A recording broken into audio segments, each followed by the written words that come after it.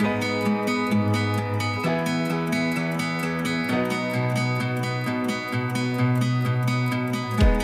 want to share one last thought with you before we begin to worship. Someone had reminded me of this quote not long ago. There's a lady in the Nazarene heritage by the name of Mildred Bangs Wynkoop. She was born in 1905. I believe she died about 1997. So not too far removed from our life here, and many of us shared years in life in the same way. Her impact on the Nazarene Church was a big one. An ordained elder in the Church of the Nazarene, but also an accomplished theologian, speaker, and teacher. One of the things, though, she said I find very intriguing and also very encouraging. She said that there was no room for dull worship. No room for dull worship. As a matter of fact, she continued on and said, those who participate in dull worship will make it to heaven, but they have to come through the side door. I think that's kind of funny. You know what I mean? But it's also making a very solid point. We're not here this morning to be bumps on the log. We're here because we get the chance this morning to praise our God for who He is, to praise our God for what He's done in our life. I mean, very, very easy to see looking around this morning. You can easily name the people who are dealing with illness, the folks that are not able to be here because they're not feeling well. And we'll pray for them this morning, absolutely.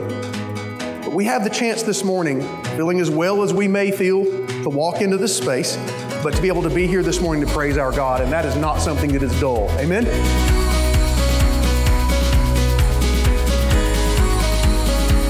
We're going to go to Micah chapter 6 in a minute. I'd invite you to go ahead and turn there. Micah chapter 6. It's one of those, it's kind of hard to find. It's a smaller, one of the minor prophets. If you find Malachi, that's the very last person, very last book in the Old Testament, go back about 6 books, all right, and you'll find Micah. He's right after Jonah. There you go. So somewhere in a lot of those really small books, it's sometimes hard to find, but once you find it, we'll be in Micah chapter 6 here in just a moment. Now, it's real easy sometimes with the amount of people and the amount of names that are in the Bible, it's also an easy one to assume that maybe because the same name, we have the same people. Some of you remember the Micah in Judges, where he talks about building a chapel so that God will do him good. It's an incredible story and great lessons learned. Unfortunately, it's not the same Micah. So this Micah we're talking about now is a minor prophet, as opposed to the one that we read about in the book of Judges. So in Micah chapter 6, you read this story, and it's one that applies. I love the fact that we read these stories in the Bible. And the stories that we read, this one specifically, is from about 700 to 725 BC. That's his active time frame. So, you know, we're talking, really, really close to 3,000 years ago, but in that 2,700 range. I mean, it's been a long time since this took place. And yet the things that are going on seem to be so common and something that applies to us in modern day today as well. Now, Micah the prophet has a bit of a vision, and this is a bit of an interaction that we're going to be reading between himself and what God is saying. And so it looks a little bit, and you kind of need to read it that way, it looks a little bit odd because this is kind of a back and forth between a prophet who's trying to communicate what God is saying. And so that's what we're reading about this morning. Micah chapter 6. Not going to ask you to stand because we're going to go through this text one section at a time through the morning. So listen to what the Lord says. Stand up, plead my case before the mountains. Let the hills hear what you have to say. Hear, you mountains, the Lord's accusation. Listen, you everlasting foundations of the earth, for the Lord has a case against His people. He is lodging a charge against Israel. How many of you have served on a jury in the past? Oh, what a wonderful blessing to be a part of. Amen? Now, I know many times that comes along with a little bit of negative connotation because your life has to be uprooted to go serve in a jury. But in the reality is, when we think of courtrooms, that's usually what we picture: a judge and a group of peers who are speaking toward giving direction about whether this is right or wrong, guilty, not guilty, whatever it may be. That's the system that we have in place. And though sometimes it may be a bit frustrating to our personal schedule, I'm grateful for a jury of peers system. Amen? It's a good system. Not that there aren't other systems that can work, but this is a good system. Multiple people speaking into what is right and wrong, and I appreciate that more than having one person who at the end of the day just makes that decision. And so when we think of a courtroom, that's kind of how we think about things. In a very similar way, you get this picture that Micah is painting, except he's talking about God. So who would God have as the one to hear the case? What would God have there to hear the case? Now, he's painting a very visual picture that you kind of have to unplug from what you see in a courtroom with maybe a bench and a group where chairs are over here and a couple of places where maybe a couple of attorneys sit and those sorts of things. Kind of unplug from that and kind of wipe that from your mind and ask the question, well, like, if God were pleading his case, who would he plead his case to? Who would he speak to be able to hear what he has to say that would bring credence or credibility or be just in the speaking towards something that may be a bit of an injustice? It would not be, some of you think about the things that are going on, and there's a specific reference to mountains here. Let me tell you, it would not be the water, okay? If God, especially in their context, was going to lean upon something to be that which would hear the case, it would not be water, because in their world, water represented the places of chaos and fear and turmoil. If you remember, even in this story of creation, it is the Spirit of God that is hovering over the waters of chaos. You don't want the waters of chaos being what you are pleading to give guidance and direction, amen? So it wouldn't be that. It wouldn't be the desert. It wouldn't be, even though there are places, even the ocean, gorgeous, beautiful, beautiful. But it wouldn't be that because of the waters of chaos. In the same way, the vastness and kind of there are things that are so beautiful and yet their reality is they are absolutely deadly. Have any of you been to the Badlands in the Dakotas? Gorgeous to look at, similar to the Grand Canyon. Beautiful to look at, amen? But not very hospitable. Not very good for humanity in the way of like bringing about life. As a matter of fact, you wouldn't want to use something like the deserts or the Great Chasm because it doesn't represent that God would be calling upon. I think it's interesting that as Micah is painting this picture of what will he call upon, it is the thing that is immobile, the thing that is immovable. It doesn't move on its own, and I can't move it. It is something that has been there, that is there, that man can't construct. It is something that when we look to the mountains, we look so with a sense of awe and beauty very often. Matter of fact, there are those who will not be in Sunday morning service this morning because they're on vacation. And guess where? In the mountains. That's where people go sometimes for that place of seeing what is both beautiful but but also unshakable, the things that cannot be influenced. So when you think about the jury, if you will, or the making accusations and who will I plead my case before, it makes perfect sense that God would plead his case to the mountains, that which cannot be moved, that is steady, that is solid. I know it doesn't sound right because we like to think about pleading a case to people, but Mike is creating this kind of imagery for people to be able to hear and to be able to see as it's taking place in front of them. And then he goes further into the next verse, and this is what God is saying in front of the mountains and about the people of Israel. My people, what have I done to you? How have I burdened you? Answer me. Folks, if you read that too quickly, you just fly right past. These are big questions that God is asking, like, what have I done and how have I burdened you? Answer me, people. I brought you up out of Egypt, God continues, and redeemed you from the land of slavery. I sent Moses to lead you, also Aaron and Miriam, my people. Remember what Balak, king of Moab, plotted and what Balaam, son of Beor, answered. Remember your journey from Shittim to Gilgal. Some of your contexts will say, or your Bibles will say Acacia to Gilgal. Same meaning. That you may know the righteous acts of the Lord. Here, almost as if an attorney pleading case. Hear God saying these words, which I know this doesn't line up very well theologically with us because God isn't necessarily needing to justify himself to us. Okay? God is not dependent on us in order to survive. He does not need us necessarily in the sense that he will not continue on. God has always been and will always be. So God doesn't need you to convince himself that he's God. All right? Don't get that in your mind. But what he's trying to do is trying to convince his people of who he is. And he's asking these very specific questions. Like, how have I burdened you? Like, what have I done to you? Ever been there? Like, what caused this? And then he starts going back and saying, like, look at the things I have done for you. I brought you up out of Egypt. When you think about being redeemed from the land of slavery, he's immediately conjuring up these memories for them of like, don't you remember when you made bad decisions? You ever hear the phrase, play stupid games, win stupid prizes?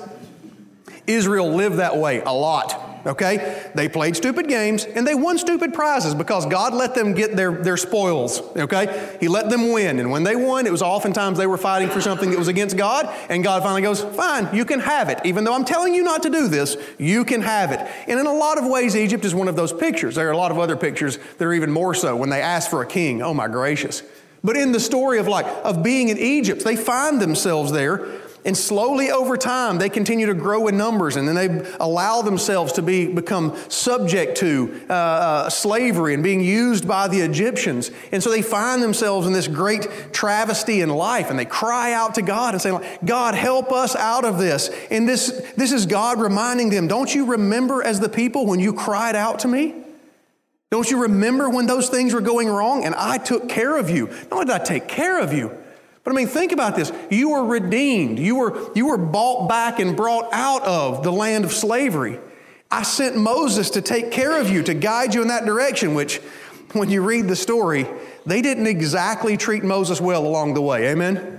I mean, how many times did they say this phrase? It's one that makes me laugh and also is a bit shameful because of I know the mentality that creates this within people. Were there not enough graves in Egypt that you could have left us there to die? That's a question that gets asked over and over. It's the people being ungrateful for what God's done for them. They have this kind of cycle in their life. He's saying, remember, I'm the one who took care of you in those ways. He goes a little bit further and talks about my people. Remember Balak, king of Moab, what he plotted against you, and Balaam, son of Beor. If you remember that story, it's a fascinating one.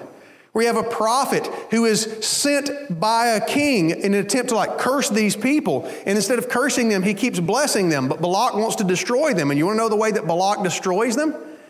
He infiltrates them slowly through relationships of cultures. And the Israelite people begin to put up with what the Moabite people are doing. And not only put up with it, but they begin to embrace it. And before you know it, they have become completely disengaged from the people that God called them to be. Whole nother sermon, but some of your mind should be spinning there. Remember, it was not me, God is saying, who did that to you. The prophet spoke blessings upon you, and you continued.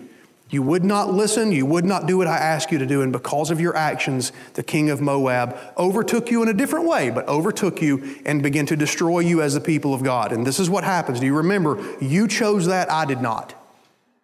Remember your journey from Shittim to Gilgal, Acacia to Gilgal, referencing that story from one side of the Jordan to the other, from one area to another. Folks, do you remember, it's one of the most beautiful pictures, when Micah is talking about these things, the images that will be playing back in their minds, the stories that they're immediately going to be remembering are just, the synapses in their brains are just firing wide open, right? When he talks about this, and one of the pictures that sticks out in my mind, I remember reading in the Old Testament, is when they come up out of that water, that they're told to go back, one from each tribe or one group from each tribe, and they gather these huge stones from the bottom of where the river was, and they begin to bring those stones out, and they make an altar or a place of remembrance there so that they can always remember that this is where God allowed our people to cross. This is where God did something miraculous for us. And so they establish this big rock structure to remind them, you know where that place is? It's Gilgal. You know, it's one of the things again, another sermon for another day, but it's what motivates other people in the Bible. They see the stones of Gilgal, and then they're then motivated to deliver the people of Israel from some sort of atrocity. Folks, when Micah when God is saying these things through Micah to the people, all right, when he's saying these things, the mental pictures that are exploding in these people's minds, and he's saying it all within the context of, what have I done to you? How have I actually burdened you? These are the things that I have done for you. This is what I have done. God is pleading his case to these people. And it sounds super, super odd for God to be pleading his case. Notice in the tone of this, by the way, the tone of this is not accusatory or demanding or convicting. Have any of you ever had a dog that got into it with a skunk? We have a dog at our house. She's like 113 years old. I don't know how old she really is. I just know she's really, really old. She doesn't move fast anymore, but she's a great dog. Her name's Molly. She's built like a bear, okay? So she's like a barrel with little legs coming out. That's about the best way I can describe her. She loves cold weather. If you ever come to my house and it's snowing outside and she's laying in the front yard, don't come rescue her. Okay? Rescue is a new word for stealing your neighbor's dog. All right? Don't do that. All right? My dog loves the cold. As a matter of fact, can't wait to get outside. She will sit outside sometimes when it's 30 degrees and she's panting. All right? It's still that hot for her. So my dog, she had to learn a lesson a few years ago. She got into it with a skunk. She came back smelling. It was horrible. We don't know what to do in order to make the skunk smell go away. I asked an old timer and I said, what do you do to make the skunk smell go away? He said, there's one way to do it. I said, what's that? He said, bury her for 10 days. Don't think that accomplishes what I'm trying to do, but I appreciate your help, okay? But in the next time, I remember we were there. Matter of fact, it was a beautiful night. Logan, he was a young teenager at this point in the game, my son, and he had some buddies over, and they were going to camp. You know, they had a little tent. They were going to camp down at the foot of the hill back behind our house, and every 30 minutes to an hour, I would walk out on the back porch and I would kind of cut my ears and listen to make sure the boys were still down there. If I can hear them, they're alive. Some of you parent like that. I get it. So if I hear them, it means they're alive down there. So I would listen. And I can remember them down there, a bit of a commotion, and I had just walked back out the next time to check on them again. And when I came out the back door, it was like skunk wafting up that hillside. I was like, oh my gracious, this is horrible. And then I'm like, tell me those boys are not sprayed by a skunk, because they're not coming back in this house. And as they walk, I hear stuff, I thought it was them, but I heard something coming up out of the woods, and I'm going, well, it can't be. Maybe it's the skunk. I don't know what it is. Molly. She comes walking up in the backyard, and I'm standing up on the porch, and of course the porch where we used to live, it was a straight downhill like this, you know, and I see her come walking back up out of the thick stuff, and I said, Molly, and she looks up at me, I said, did you get into a skunk again? Molly goes, you know when you get asked a question that they already know the answer? You know what I mean? Like, it was purely like, I knew she was her. I knew it was her without a question, you know? And when you get asked that question, like, it's not a sincere question. It's a sarcastic, accusatory question because you already know the answer. Can you hear the way God is asking this question? What have I done to you? How have I burdened you? Please answer me. Because all I can see is remember the things that I have done for you. Their response is one that it's caused me to rethink the way I read it. This is the response. With what shall I come before the Lord and bow down before the exalted God? Verse 6, Micah 6, verse 6. Shall I come before him with burnt offerings, with calves a year old? Will the Lord be pleased with thousands of rams, with 10,000 rivers of oil? Shall I offer my firstborn for my transgression, the fruit of my body for the sin of my soul? I heard this one time and early on read it in such a way, and it always confused me because I read it as if he was being sincere. As if he was in this place of sincere, like, oh God, what should I bring before you? That's the response of the people. What should I bring before you? And then I start lining up in my head but this doesn't make sense. I mean, come before you with a burnt offering, with a calf a year old, that I can make peace with that. But would the Lord be pleased with thousands of rams? Do you think that is real? Who on the earth can actually please God if that's the case? Will the Lord be pleased with thousands of rams, with 10,000 rivers of olive oil? Shall I kill my child to make you happy? Consider this for a moment from a little bit different set of lenses. What in the world do you want from me, God? You will never be happy. What could I possibly do to make your life better? It feels a bit weird to ask those questions in that mode. Yet we all can relate to times when we are angry with God, and that is our tone.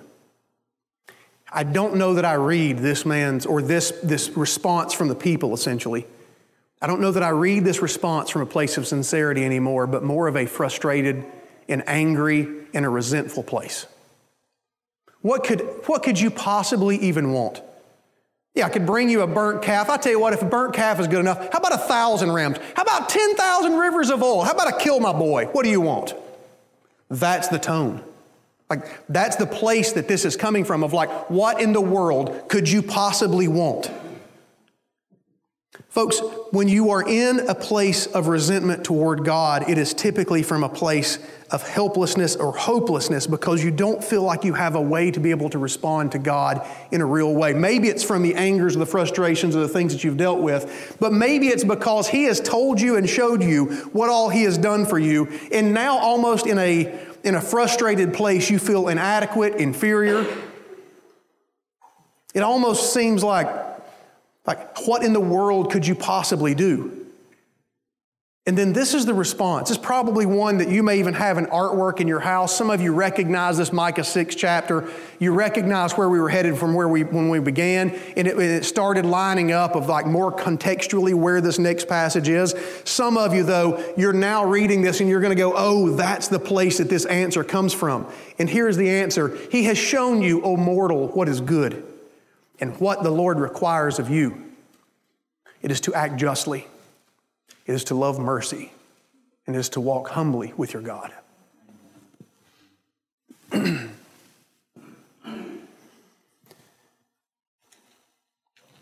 believe I've read this passage maybe through different lenses, and I would suggest I've read it through more accurate lenses in recent years as opposed to how I read it earlier on. Because the place of crying out to God from frustration, helplessness, and hopelessness is a reality that people deal with, no matter if it was 700 BC, 720 BC, 1700 AD, or 2000 or 2023 AD. There are places and times when we find ourselves in those moments and in those segments of time that create such helplessness, hopelessness, and uncertainty of like, how am I to respond, especially in relationship to God? How are we to respond to God? I sometimes feel as if I watch people around me who are living life and as they face the frustrations of this earth and the uncertainties and the chaos that they see taking place, those things begin to be very dominating in who they are and how they see things. It's oftentimes a poor perspective that gets us so sidetracked in tangential arguments to life.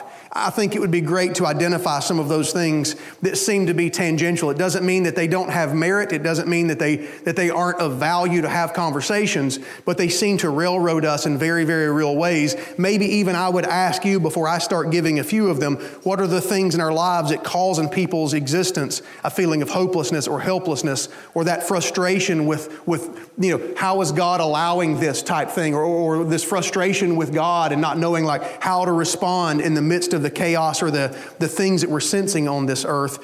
I don't laugh at because I don't want to make light of, but it is a bit concerning to see sometimes how people can act as if relatively small things in the scheme of eternity become huge. Arguments over things like oil use. Not that that's not a good conversation, okay? But is that like the core of who we are, We get wrapped up in that. We see this in the political arena where leadership changes.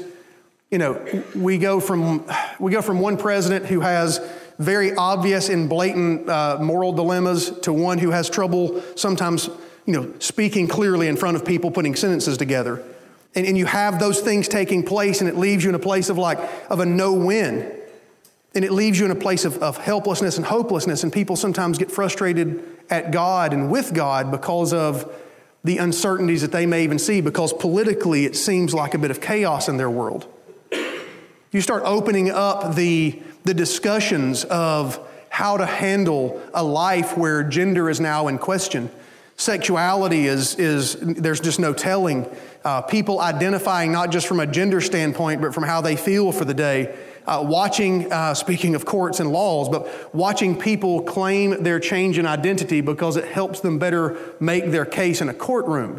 That's the kind of stuff we're watching unfold in front of us. And if we're not very careful, it's not that all of those things are good discussions to have and things that we need to be talking about, things that we need to be making decisions about. By the way, the church has done a major disservice in past years by sticking our head in the sand and acting like those issues don't exist.